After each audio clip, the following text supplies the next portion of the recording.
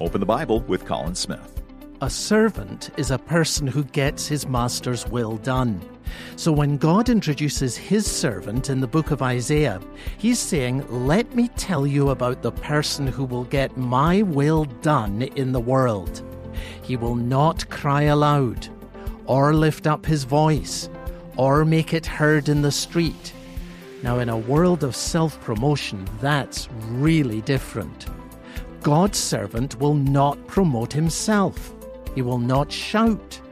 The outstanding thing about him will be the quietness of his ministry.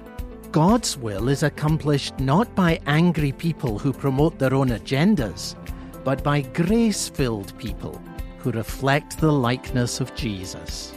Is there someone in your life who needs to know the God of the Bible and might be open to take a journey through the Bible with you? Invite them to openthebible.org.